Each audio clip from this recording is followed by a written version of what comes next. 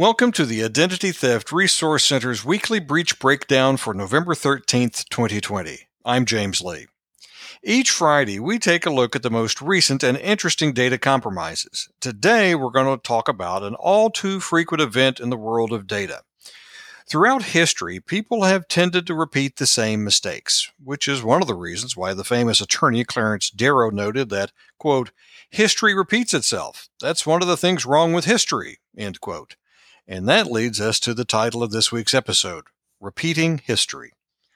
In the context of data protection, repeating the same mistake can have significant consequences, which is why cybersecurity professionals tend to be singularly focused on preventing data breaches. That requires them to continually adapt their strategies and tactics to match those of the threat actors who are constantly attacking company systems. But there is one area that continues to elude cybersecurity teams: securing online databases. This week, we have learned that the software provider behind some of the world's largest travel websites maintained a cloud database without a password. Prestige Software provides technology services to websites that you may have used, including Booking.com, Expedia, Hotels.com, and Sabre, which is the reservation system used by American Airlines. As a result, some 10 million accounts have been available to anyone who knew where to look.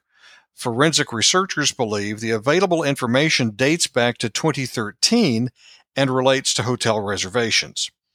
The information being stored included a large amount of personal information such as full names, email addresses, national ID numbers, and phone numbers of hotel guests.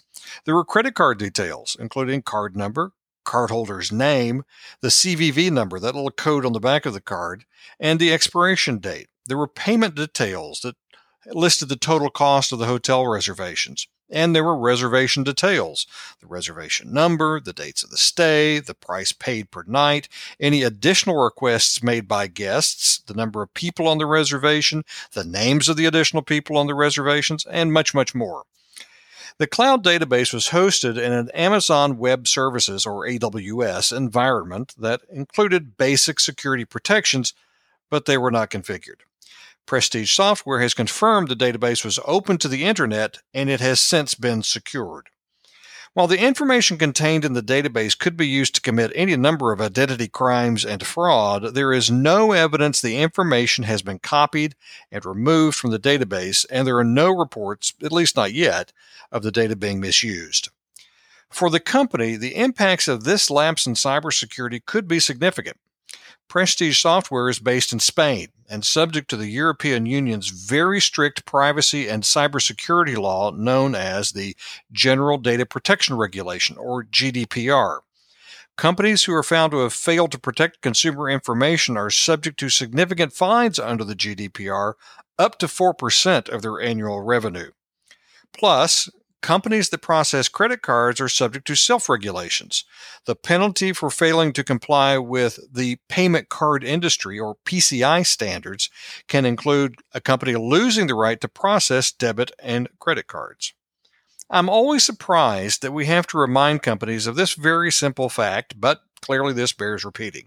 You, not Amazon, not Microsoft, not IBM, or any of the other providers of cloud services, you are responsible for securing your environments. Your cloud host will make basic tools available, but you have to use them. And you are still responsible for patching your applications and maintaining your advanced cybersecurity tools as well.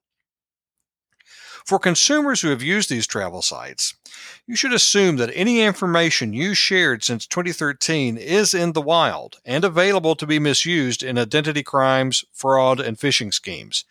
Act as if you have already received a breach notice and take these basic steps to protect your personal information. First, change your passwords on the travel accounts to a longer but memorable passphrase, at least 12 characters.